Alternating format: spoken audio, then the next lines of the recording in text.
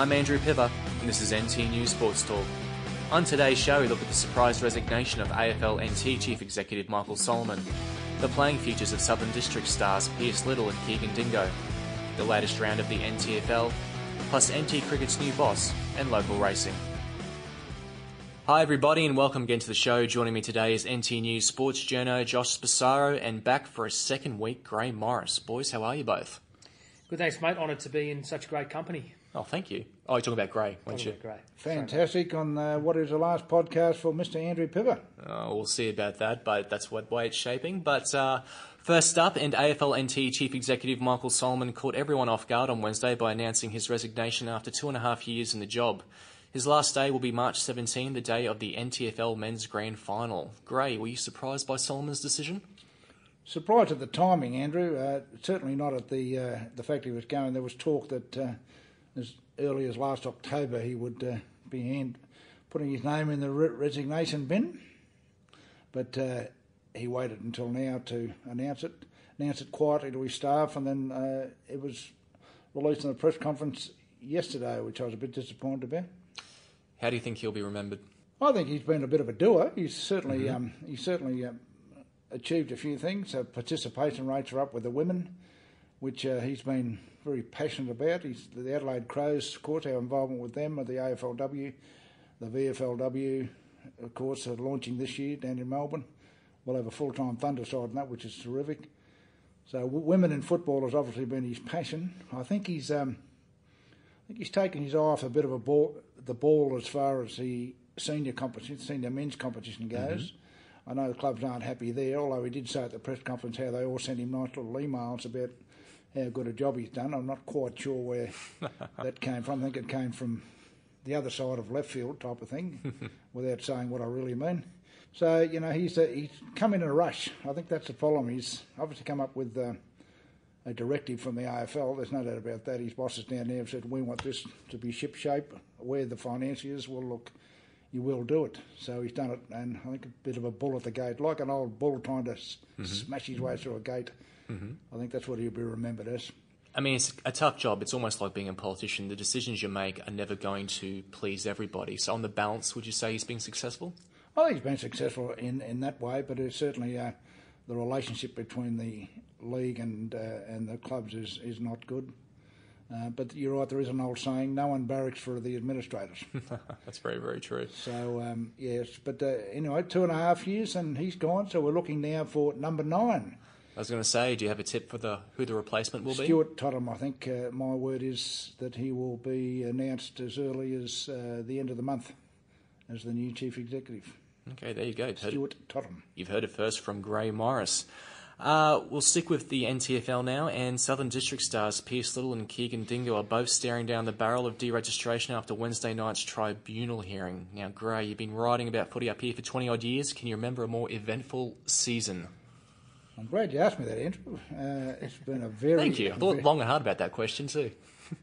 You must have. It's been a very long season, I can tell you. The amount of issues coming out of the hallowed walls of the Michael Long Centre and the clubs has been unbelievable. Josh across from me will agree with that. He's nodding his head. It's been a marathon season. Certainly I'll be very glad when the final siren goes on Grand Final Day, although then we're moving into AFLW or whatever else. But certainly it's been a long year, and I can't remember anything like this. The amount of bizarre situations. I mean, cancelling a major semi-final, playing it on a Wednesday night, telling the club to come back to them about what they were going to do with Pierce Little, or what fine that they should give him, or penalty, asking the clubs to come back, for heaven's sake. Just bizarre situations, so I'm sure it'll be a season that'll go down in the annals of one word, bizarre. And an SD card going missing would have to be one That's of the another Yes. one. That's another Conspiracy. one. Yes, our beloved sports editor Carl Pfeiffer was next to the camera all day, so maybe he's the culprit. Who knows? Wouldn't put it past him. He's got little shifty hands, I think.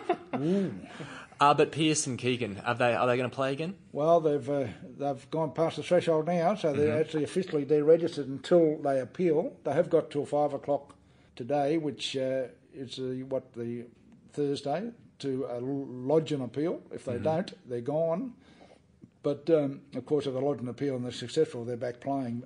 Otherwise, they've got to wait 12 months and they've got to satisfy various criteria.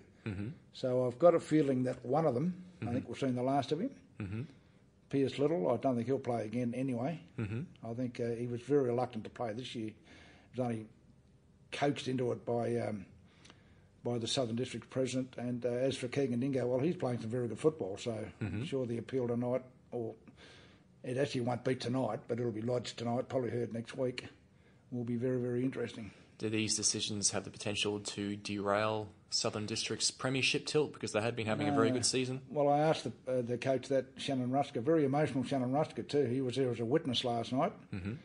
Very emotional Shannon Ruska after the game, had a few words to say, but I asked him that too, but he says no, it'll just toughen them up, so we'll wait and see. They play on Sunday, of course, against Waratah. Yeah, well, time will tell to see how that pans out. But you mentioned then, to on-field matters now, this week's round 17 sees Nightcliff host Palmerston, St Mary's at home to Tiwi Bombers, Buffaloes lining up against Wanderers, and Waratah battling Districts. We'll start with the match of the round, Grace. St Mary's at home to Tiwi Bombers. How do you think that one will pan out? They're a football family, aren't they? St Mary's and Tiwi. Many years ago, it was the Tiwis only ever played for one club, and that was the Green and Gold of St Mary's. Now they're against each other. And it's been going for a while. I played in a grand final a few years back that St Mary's won. This is a big game for the Tiwis. They've lost a couple of good players in the last couple of weeks at the Tribunal. Canis Tipumantamiri, he was rubbed out last night for 3 weeks. It's very well pronounced as well. Yeah, thank you very much. Can you spell it? Bit of a tongue twister. Yes, I'm not sure whether it's a Mantamiri or Mantemiri, but we'll leave that alone for now. The other one is Dion Munkara, who's banned last week, of course. He's a very good player. So they're a bit short-handed, but speaking to Brenton Toy, they're certainly going to go all out.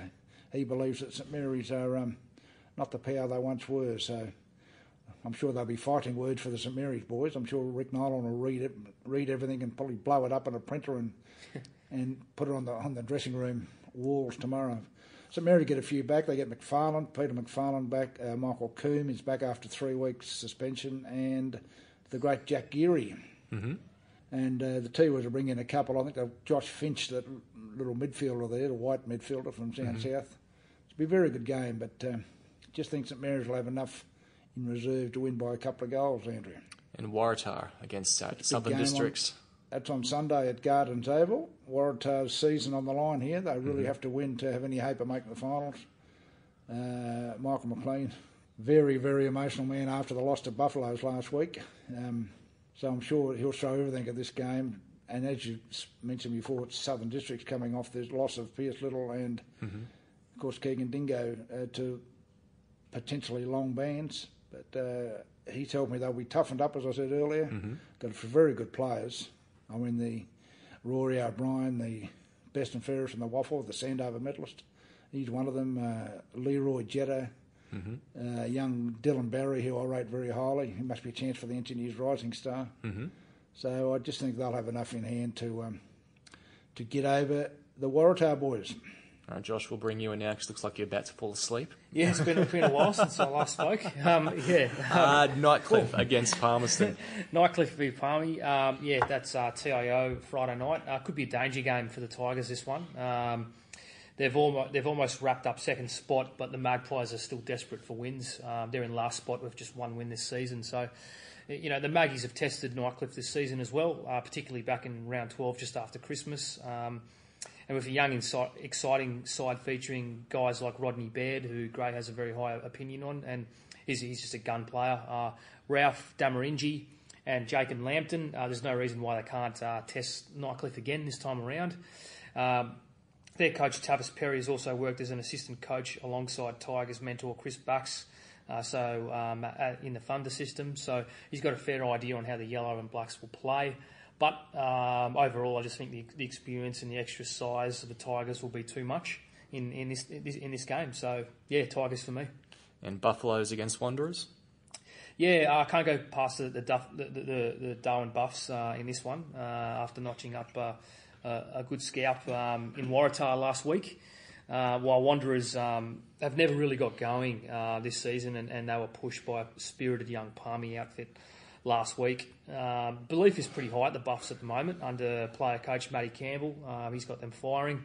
And they've shown a lot of improvement, and they've shown that they can really match it with the competition's best teams. So they'll be aiming to notch up a pretty big win against Wanderers, who just haven't quite performed this season going into the finals. Well, hopefully it's a cracking round of games. To local cricket now, and NT Cricket has a new boss with Joel Morrison taking over control of the game up here. Josh, what can you tell us about him? He's very young, very impressive resume. He's not even 30, and he's done a lot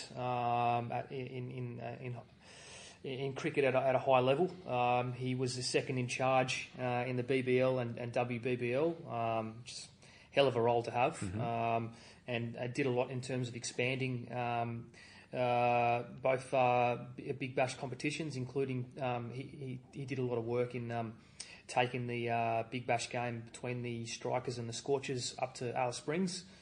He's worked in the AFL as well, AFL NT level, and AFL down south with managerial positions there, and worked on the 2015 Cricket World Cup too. So he's got a terrific resume. It was really good speaking to him yesterday. It's very refreshing having someone so young and enthusiastic, but also someone who's got a great deal of experience too. So he brings a lot to the table. He's very passionate about the territory. He grew up in Darwin and used to actually play cricket in Darwin. Gray tells me he used to umpire up here as well, and Gray's got a high opinion of him as well. So I'm looking forward to working with him. I think he's going to be terrific. Look, cricket up here's made big moves as it is. Obviously with the Big Bash game coming to Alice Springs, the Aussies coming up here to Darwin for a camp before they went to Bangladesh. The success of the Strike League. It's no coincidence that Darcy Short and Jake Weatherald have absolutely fired in the Big Bash since that Strike League. So, NT Cricket has a lot going for it at the moment, and I think Joel Morrison is only going to expand on that and take it forward with his youthful enthusiasm. The important thing is, though, can he help improve your game? I'm sure that's very high on his priority list, Andrew, is my game. I'm sure it's very high on your priority list too. You keep asking me about it every week. So just want to make sure you've been training for the new season. I'm sure you're absolutely shattered you're leaving because as you ask me about it every week, you'll be missing out on my progress down south. I just want an episode where you can come in and say, I smashed a century off 40 balls. That will never happen, mate. I'm the world's most boring batsman. So keep believing. Sorry, Andrew. Yeah. But with Joel, any chance we'll get a BBL match to Darwin, do you think? That's a possibility. He's actually been quoted in the NT News as saying, I did ask him, about high-level games coming up here. I specifically asked him about a test match coming up here. The last test match Darwin hosted was in 2004 against Sri Lanka. And he said, they're going to be in communication with Cricket Australia to try and make that happen. There's no reason why they can't make a Big Bash game up here possible as well. We've got the facilities, so why not? Let's hope it can happen. Josh, the horses are back at Fanning Bay this weekend. Yeah, they're back. There's a big $20,000 feature, Aussie Getaways Handicap, over 1,200 metres. And there's plenty of quality in the nominations that came out today, with the likes of Teon Holter's Your Excellency, Neil Dyer's Veteran and Marvel Action Again, and Gary Clark's Neat Feet all in the running. I think Neat Feet is the one for me. It's Clark's 7-year-old gelding. He's a quirky little horse who can be too smart for his own good sometimes. He lets himself out of the stables apparently, and really knows exactly when it's race day. So he gets really excited on race day, and there are times there they have to put him in track work on the morning of race day just to calm him down and just try to mess with his head and just let the horse know, no, it's not race day. Very quirky horse. Gary Clark's been quoted as saying he could actually read a newspaper. So sounds like the horse is training the trainer. Yeah. So, but it looks like they've found the key to him. He raced a very strong race last start on January 26 over 1,000 metres and won the feature that day in Darwin. So, I think he'll be hard to beat again. If he wins again, how good will it be? I'll have a very good story to write with plenty of angles. Oh, we can always dream, but that's all we have time for this week, guys. Thank you very much for listening, and we'll see you all next week. Thanks, mate. Lovely.